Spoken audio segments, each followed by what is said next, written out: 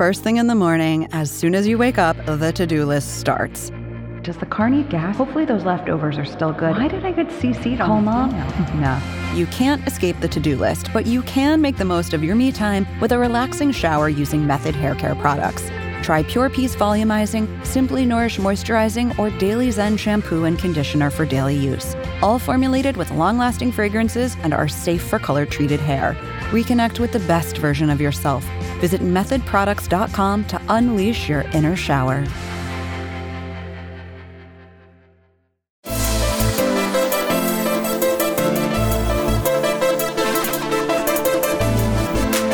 You're listening to the 30 Podcast. Here's your host, Jase Kang. All right, welcome back to another episode. Training camp finally underway, so basketball, official basketball, real basketball, I'll say just around the corner right now. This podcast, of course, brought to you by the Silver Screen and Roll Podcast Network. You can subscribe and check us out on iTunes, Spotify, Stitcher, you name it.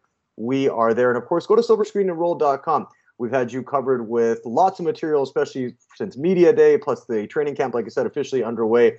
You can check out pieces there by Sabrina Merchant, Harrison Fagan, a.k.a. the Scrum Lurker. I hope he hears that one because I saw him in every single clip I saw from Lakers Media Day. So, Harrison, back out of the picture next time. All right, getting going today with a usual guest that I've had on with me a few times from Sportsnet 650, anchor, reporter, also diehard Lakers fan from Vancouver, British Columbia, Marcus Fitzgerald. Marcus, what's going on, my man? I'm doing pretty good today, Jazz. You know, the funny thing with this basketball stuff is that you and I are both so much in football mode for the last few weeks that we finally get to switch gears a little bit. So I'm feeling pretty good, and I'm looking forward to talking about actual games because I know you are too. Oh yeah, I mean, it's been the offseason with longer than we thought it would be coming into last season, obviously with the disaster that we had. So it's good. October 5th, right around the corner. That's when the Lakers will open up the preseason. Up in Northern California against the Warriors. And then, of course, we are all looking forward to when things officially get underway, Tuesday, October 22nd, when they take on the LA Clippers. Home game, it'll probably end up being because Clippers Media Day so far looks like nothing but tumbleweed rolling through. There ain't nobody showing up to the Clippers Media Day like they were at the Lakers. I want to start off with this, Marcus. The message you're kind of seeing, and you guys can check this out. Sabrina Merchant actually wrote pretty good recap of this on silverscreenandroll.com. The Lakers kind of making a commitment to taking things slow. And I'm gonna go through a couple of quotes here. Kyle Kuzma, who's out with a stress fracture, going to be reevaluated about 2.5 weeks from now. Here's a quote from him. Just make the playoffs. That's the first step. Can't talk about nothing else because this organization hasn't been to the playoffs in years. So I think that's the goal. From there, you take it day by day. You lay the brick. Eventually, you get a house.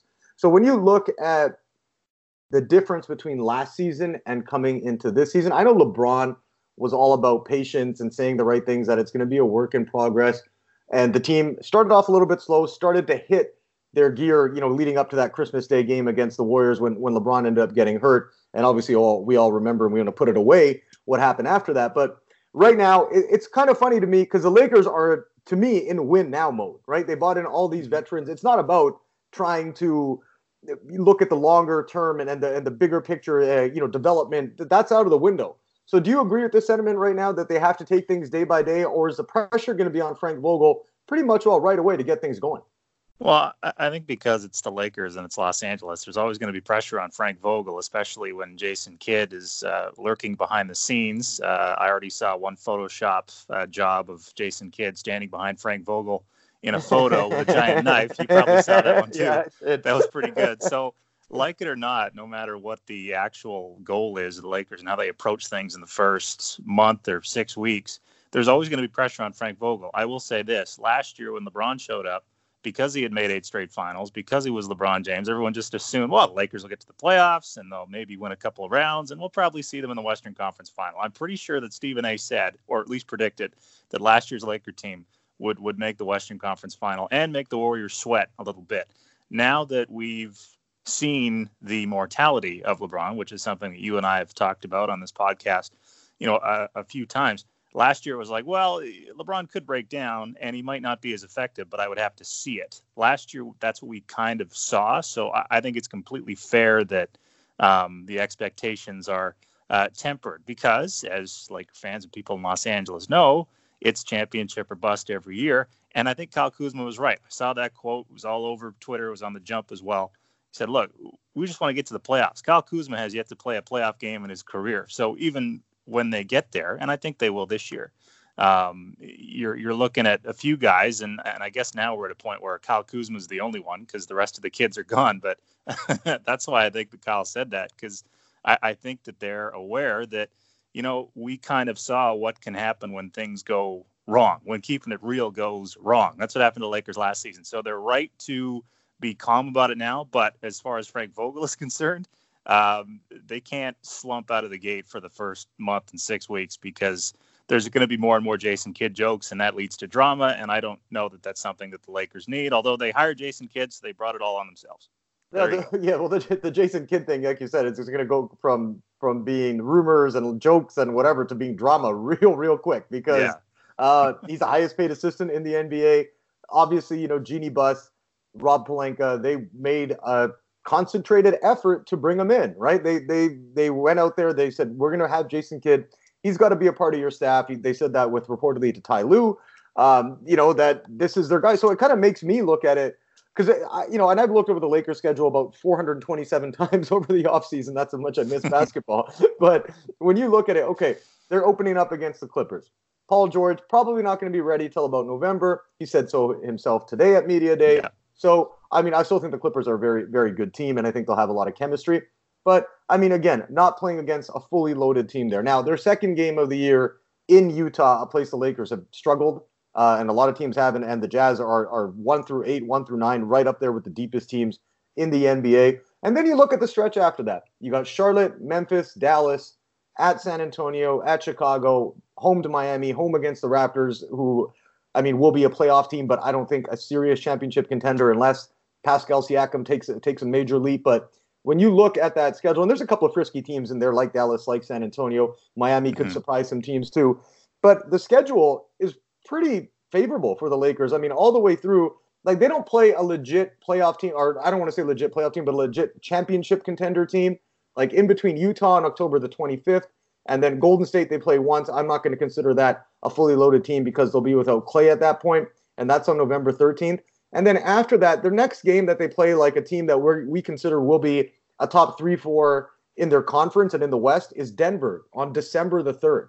So how important is it that the Lakers get off to a really good start in order to take advantage of that advantageous schedule and kind of iron out the kinks?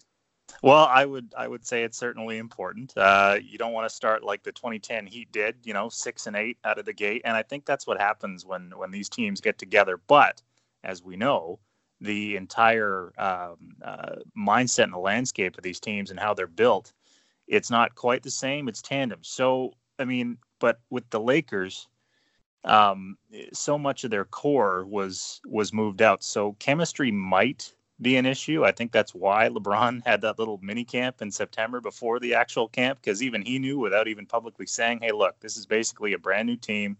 It's, there's remnants of last year. JaVale's still here. Somehow Rajon Rondo is still here.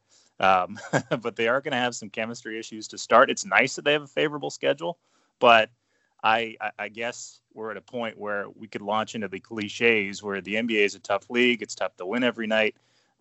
Utah, it looks a little bit different for sure, but you're right. It's a favorable schedule.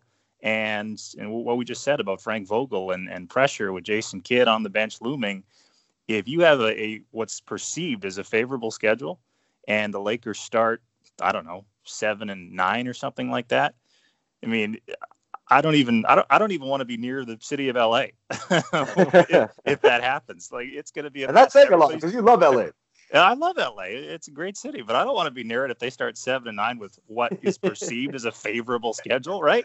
That's going to be a complete mess. And then what if the Clippers take off out of the gate with Kawhi and the chemistry that they probably still have? They moved out a bunch of players as well, but you add in the LA supremacy battle too, and it could potentially be a really messy disaster. So yes, it's very imperative that they start well, but it probably doesn't help that we're pumping up their schedule as favorable. Oh, they should be 13-4 out of the gate, no problem. And what if they're not?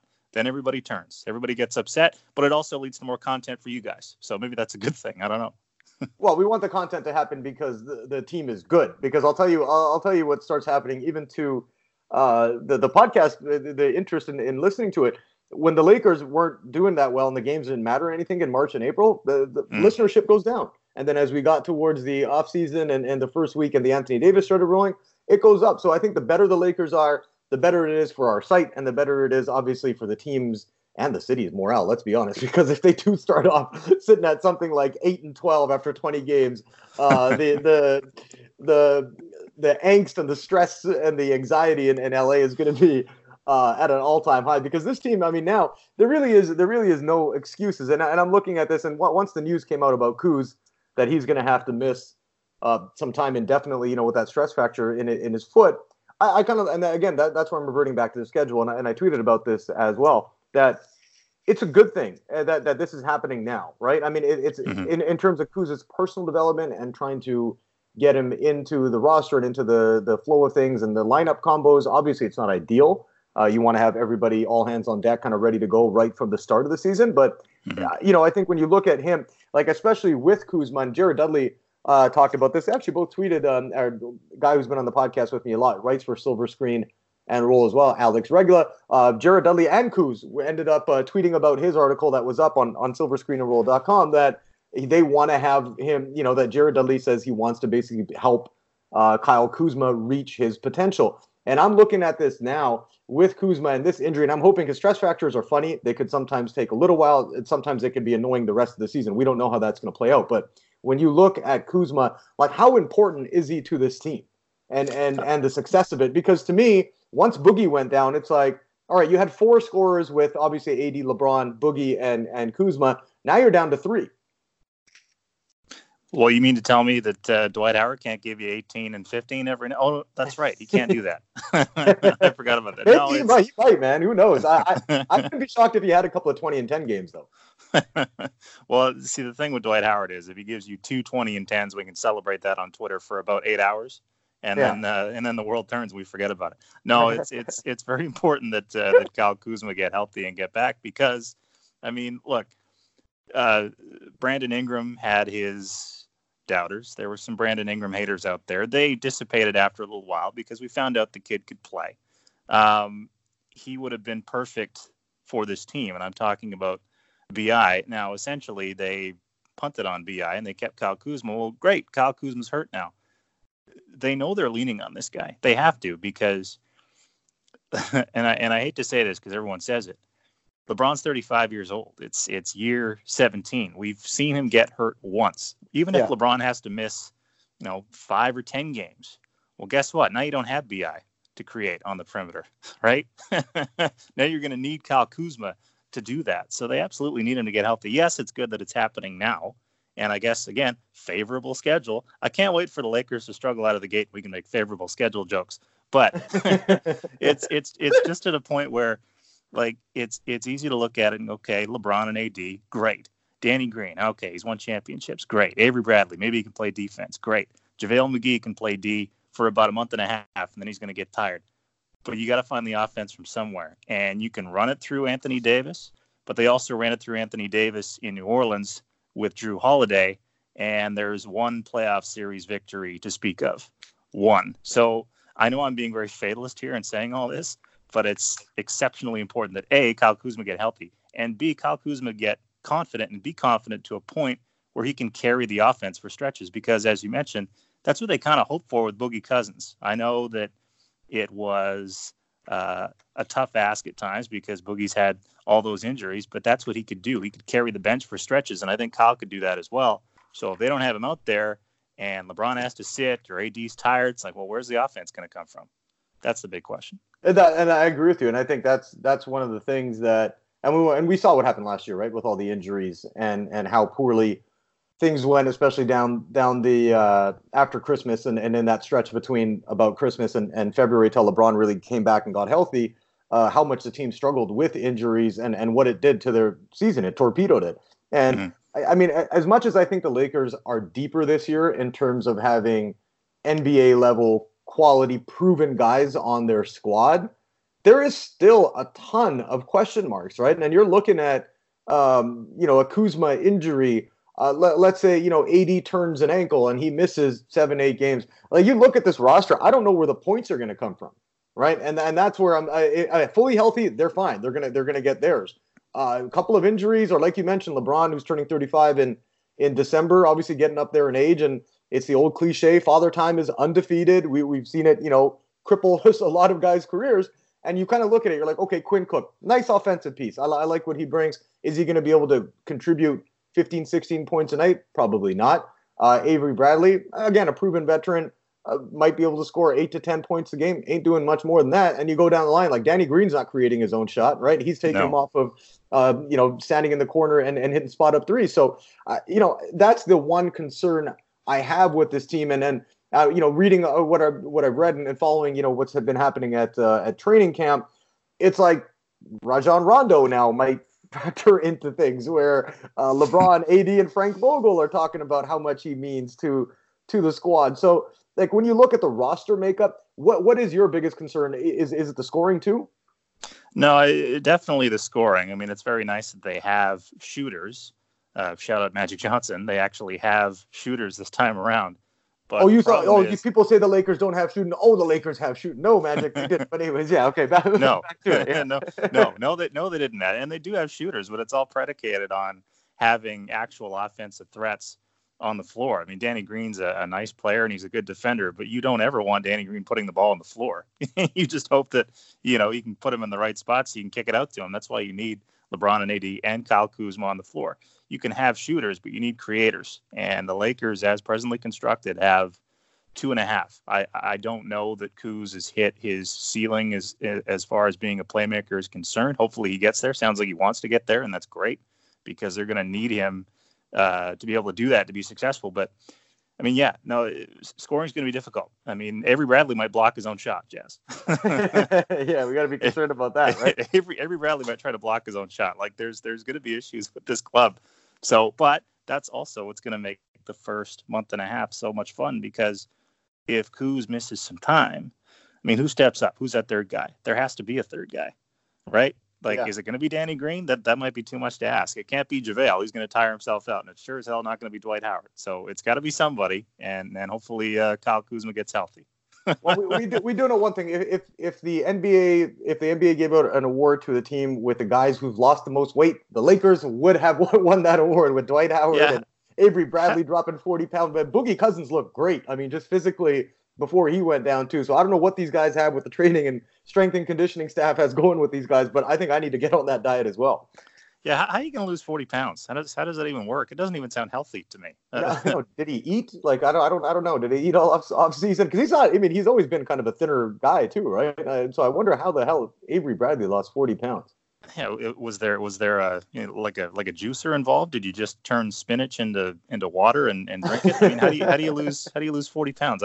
Whatever the secret is, I'd like to know. Although I'm sure it involves not putting the carbs and the alcohol that you and I put in our bodies. So there's that too. But I'd really like to know how you drop 40 pounds, and even if that's the actual number. Maybe that's why the NBA has decided they want teams to give the exact height and weights for all these guys. Because it's like, you know what? That's garbage. There's no way Avery Bradley lost 40 pounds. So we're going to hold you accountable. You have to give us his exact weight and his exact height. I don't know. It's pretty impressive. Yeah, Dwight Howard went from 7'1" to about 6'10" real quick. Okay, well, I want to jump into some predictions with you, obviously, with things getting going. We'll do that, Marcus, after this short break. All right, and we are back. As I mentioned off the top of the podcast, don't forget to subscribe. You can rate us as well. Hopefully you give us 5 stars. If you want to give us 4, 3, 2, 1, whatever it is, go ahead and do that as well. Silver Screen and Roll Podcast Network. Don't forget, we're on iTunes, Google Podcasts, Stitcher, Spotify, you name it, we are there. All right, wanted to jump into some predictions, Marcus. You're looking at the NBA, and I've talked about this. I had Darius Soriano on with me last week, and we're just talking about the excitement that we have. It's the NBA season, first time maybe since 2014, 2015 that we looked at it and said, we look at the teams and go, I don't know who's going to win this year. Whereas before, it was like, all right, it's going to be the Warriors, the Cavs. Last year, some guys or some people were saying, okay, the Lakers are going to have something to do with it. Houston as well. Bunch of different teams that you knew, maybe 4 or 5 to 6 that were in there, but a bunch of different teams that you're like, yeah, they'll get to the playoffs, but they're not winning. A team like Utah last season, a team like the Spurs that was going to get to the playoffs. Indiana, once Oladipo went down, you were kind of like, all right, yeah, these guys will get there, but they're not going to make much of a dent. So I'm going to start off with you in the Eastern Conference. When you look at the East, Obviously, the Raptors depleted now, losing the aforementioned Danny Green that we talked about, as obviously Kawhi Leonard now a Clipper. Where do you see the teams finishing in the East, and how do you have them stacked up? Let's just go through the top four, because 5 through 8, I don't care about the Eastern Conference because it's not good enough to talk about. Well, I've got Milwaukee at 1 still. I think Giannis still has a little more room to grow in terms of his playmaking. I think that part of his game was exposed at times against the Raptors in the playoffs. They put Kawhi on him. They locked him up a little bit, balled him up a little bit. Now, Giannis still had his numbers, but in terms of putting guys in the right spots, Eric Bledsoe didn't play particularly well, Chris Middleton, and now Malcolm Brogdon's not there anymore, by the way. We mentioned guys that have moved on. I mean, that's a very sneaky loss for the Bucks. They clearly didn't think that he was going to be right for their salary structure, and now he's in Indiana, maybe trying to make things happen. I don't know. But I still like Milwaukee because I think you try to go in terms of continuity now, all these new teams and all these new pairings. I still go Milwaukee 1. I think the Raptors will be maybe a 3 seed, maybe a 4 seed. It all depends on Pascal Siakam and where he hits in terms of where his game is going to be. We expect him to continue to make a leap, but now he has to be kind of the guy next to Kyle Lowry, who's on an expiring deal. Marc Gasol's on an expiring contract. So the Raptors will be penciled in, I think, for about, 47, 48 wins. In Milwaukee, I don't know that they finish as well as they did last year, but I could see a scenario where the Bucks finish 57 and 25, and you've got the Raptors at the 4 seed. And then in the middle there, I obviously rule out the Celtics, even though switching Kemba from Kyrie from a personality standpoint will help them. This is the first time since college that Kemba Walker's played in an environment where it's kind of imperative that they win ball games and try to make a run in the postseason. So I don't really count the Celtics all that much. I like the Sixers just in terms of their size. I think they can give teams looks on the defensive end that could be pretty intimidating. I mean, you get Joel Embiid and Ben Simmons, but you also get Al Horford in there as well. So I think that's interesting. So I think in the East, it's pretty straightforward. I mean, Milwaukee, the Sixers, Toronto, and I'm trying to think of that fourth team in the East. And I feel like because the East is so strange, it's going to be a team that's going to just jump up on everybody. Maybe it is Indiana. I don't know. If Oladipo is back and healthy, and I mentioned Malcolm Brogdon as well, but I feel like it's Milwaukee, the Sixers, the Raptors, and whoever would like that fourth spot jump up and take it. But I feel like we're going to have to wait and see over the course of the year who that group's going to be. Yeah, I'm with you on that. I do think that the Sixers might not have the best record at the end of the regular season, but I think it's theirs to lose. Just the depth and the top high-end talent that they have there with Joel Embiid, Ben Simmons. I mean, hopefully he can hit a 4-foot jump shot this season, and he's worked on it a little bit over the offseason. I do think the Celtics, again, now I'm looking at the East, it's like the Celtics, they're good. They're not a championship contender. They might be the 3 seed in the East, but I don't think that's good enough to play with those two teams. And I'm with you. I think it depends on how Oladipo bounces back, because if he is fully healthy, that Pacers team is sneaky good, and they could give the Sixers or the Bucks like a run for their money and get it to a game 6 or 7. And if you get to a game 7, who knows, right? So that would be kind of my sneaky team. I'm not expecting too much from the Nets. I think again they'll be in it for the top 4 or 5 seed, but not really seeing them getting out of there until Kevin Durant comes back next year. Let's jump over to the West. When you're looking at the Western Conference, man, I'm looking at the teams right now, and I'm like, I have no clue which 8 are going to make the playoffs. But if you have to look at this is how I would go. And I'm just basing this not off of who's going to win the championship, just strictly regular season record. I'm going to go Denver at 1, Utah at 2. Reason being, those teams have depth, don't have the top end talent again, like a team like the Lakers, like the Clippers, like the Rockets, like the Warriors. But I feel like those guys are going to play their stars 82 games and have, again, barring injury, they'll have a full, slate of guys that they have available to them. So those would be my top 2. I'm going to go the Clippers at 3, the Lakers at 4, Houston at 5, and then I'm going to go, this is where it gets tricky now, but I would probably say the Blazers at 6, Golden State at 7, and that 8 seed, I'm going to take the Mavericks. I'm going to say the Mavericks make a bit of a leap and take the 8 seed. How do you have it shaken out? Well, I kind of like the Mavericks taking a leap this year. Year 2 of Luka Doncic. Maybe he doesn't have nearly as much baby fat. Maybe he can lose 40 pounds like that like would Avery help Bradley him. did. I don't know. Can Luka Doncic go see Avery Bradley's health professionals? That'd be interesting. Luka Doncic gets to go see Avery Bradley's dietitian and strength and conditioning people, and then Avery Bradley gets to go check out Luka Doncic's skill coach, and maybe somehow we can make Avery Bradley a little bit better in that regard. But yeah, sorry. Yeah, well, I mean, and Kristaps Porzingis looks ripped on Instagram as well. So I don't know. I think Luka's got some incredible options, at least to consult with him to try to get that baby fat trimmed off him. But no, I mean, Luka Doncic will be an eventual MVP candidate in this league. So I like Dallas to be in the playoffs, be it a 7 or an 8 seed. Portland, I don't know. Hassan Whiteside's obviously a question mark, but as we've talked about many times, it's about tandems and it's about continuity. So Damian Lillard and CJ McCollum, if they can have another really nice year, they'll be a playoff team. I like Utah as well with Mike Conley, and Rudy Gobert is the defensive player of the year and a DPOY candidate, although I'm sure that Anthony Davis will have something to say about that. So I like Denver, Utah, Portland, Dallas, and then you got I don't want to say obvious, but it kind of is. I mean, I expect the Lakers to make the playoffs, even if they do kind of struggle out of the gate.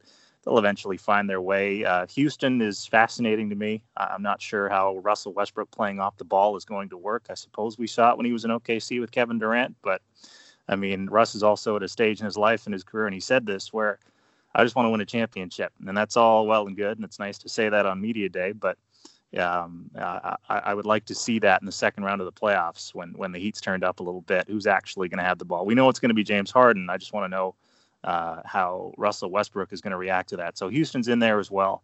I guess from 1 to 8, I kind of like Denver as the 1 seed, even though Denver might be one of those 1 seeds where you don't really have any confidence in them. They stick together and they win 55 games. And hey, the Nuggets are the 1 seed, right? And then after that, I think it's some form of Clippers, Lakers. You can throw the Warriors in there as a 6. Portland, San Antonio, I don't think has the horses this year. Finally, so I mean, yeah, no, I'm pretty much with you. I'm just curious to see how Dallas can make the leap. Dallas is actually going to be here in Vancouver in a couple of weeks to play the Clippers in a preseason game. So hopefully, I'll get a chance to see Luka a little bit. And yeah, I mean, it's going to be a war in the West. And the Eastern Conference, yeah, whatever. But Western Conference hits, it's going to be a show. Who is one team in the West that you don't want the Lakers to match up with? Let's say in round 1, like where is the most dangerous team for the Lakers to play, just based off what we know now in terms of roster composition? Well, you know what? I think the hallway Staples battle might not lend itself if Kawhi and Paul George are healthy, because I know the Clippers don't necessarily have a lot in terms of rim protection, but as I've said before, you might not be able to get to the basket on these guys defensively. If you've got those guys out on the perimeter playing at that end of the floor the way that they can. And we just talked about it on this show where, okay, who's going to score? If LeBron James isn't going to score, well, it's got to be Kyle Kuzma. Well, what if Kuzma's having an off night? Now you got to ask Danny Green to put the ball on the floor? Uh-oh, that's not good. So I actually think the toughest matchup for the Lakers in a playoff series would be the Clippers, just based on what the Clippers can be capable of defensively on the perimeter, because that could change everything. And the Clippers could do that against Houston. They could do that against Portland. They could shut down backcourts all over the league. But I just think that would be the toughest postseason matchup. As fun as it would be in LA, I don't know how much fun it would be out on the perimeter wearing a Laker uniform, having to deal with Paul George and Kawhi Leonard. You hit the nail on the head with that, because if you got Pat Beverly, Paul George, and you didn't mention him, Pat Beverly, Paul George and Kawhi Leonard, those are 3 lockdown dudes, 3 of the top 10 perimeter defenders in the NBA, arguably top 5. And so that's where I do think the Lakers might have a matchup problem with the Clippers. So, but when I look at the rest, like nobody else in the West, the only team, and I know people aren't talking about them now, and they will be come time for March, is the Warriors. Right now, everybody's kind of like, well, Steph Curry's going to have to legitimately put the whole team on his back and carry them in terms of offensively into the playoffs. I think he's good enough to do it. Draymond Green, obviously nothing to sneeze at as well. He'll be a difference maker. But those are the 2 teams I would be just afraid to match up with for the Lakers. But I mean, I think the Lakers beat Houston in a 7-game series as things stand right now. I think the Nuggets could make things interesting just because of how much of a home court advantage they have playing at altitude there in Colorado. So, that's another team where I look at, I'm like, they might be able to get to 6 or 7, but I'm not worried about the Lakers beating them. Portland, certainly not worried about LeBron James matching it. Because if you go LeBron James, AD against CJ McCollum and Damian Lillard, I'm taking LeBron and AD 10 times out of 10 and twice on Sunday, right? Like who else really matches up with the Lakers that you're scared of in terms of crunch time and pressure time? None of those teams scare me. Like from a Lakers perspective, just get through the regular season healthy. You don't want to finish as an 8 seed or something like that to make your road that much tougher. But if you can get in and maybe get home court advantage through the first round, either finish at 3 or 4, I think they're going to be sitting pretty. Yeah, no, I think so too. Just try to stagger LeBron's rest and AD's rest, because that's going to be the other thing too. I mean, these guys aren't going to play 82 games each. We know they're not. So they're really going to have to manage that schedule-wise, and maybe we see it early in the season. I don't know, because, hey, favorable schedule. How many times we said that in the last 45 minutes? But I think you're right. I think they just need to, A, find the continuity, B, not worry about Jason Kidd, C, get healthy, and then hopefully you have home court advantage for the first round, because after that, anything's possible. But you need that in the opening round. You don't want to go on the road and be the proverbial team that no one wants to face, because that doesn't really count in the West, because if you're playing a higher seed in the West, well, there's a lot of good teams, right? So I do think that the Lakers, yes, have to be healthy, but they have to at least have home court advantage in the opening round of the playoffs to have a legitimate shot at moving on. Because I don't think you want to climb from the bottom of the ladder in the West. Not on that. No, yeah, that's what I'm saying. Like, you don't want to have to go to Denver to play a Game 7, right? Like in round one. You might have to eventually, but in round one, you don't want to do that.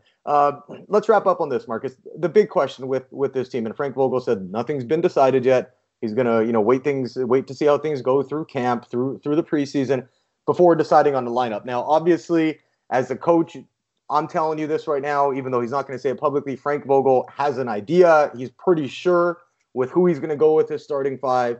But unless some of these guys kind of step up a lot and maybe outdo expectations in the preseason, I don't think that'll change. But the one thing I do want to bring up, Captain America, Alex Caruso, seems like he's like everybody's favorite Laker, right up there with LeBron and AD in terms of popularity. And according to us, Alex Caruso stands. We love him, right? You know what I mean? He's just like, he's the next dude. When you look at the point guard spot, and again, we don't know yet because we haven't seen any game action. If you look at all the advanced stats and the metrics, Alex Caruso, much better option than Rondo in terms of what he brings defensively. The team was 10 points better per 100 possessions with Caruso on the floor as a defender rather than Rondo. Where do you think Caruso fits in? Do you think he has a shot at being a starter on this team?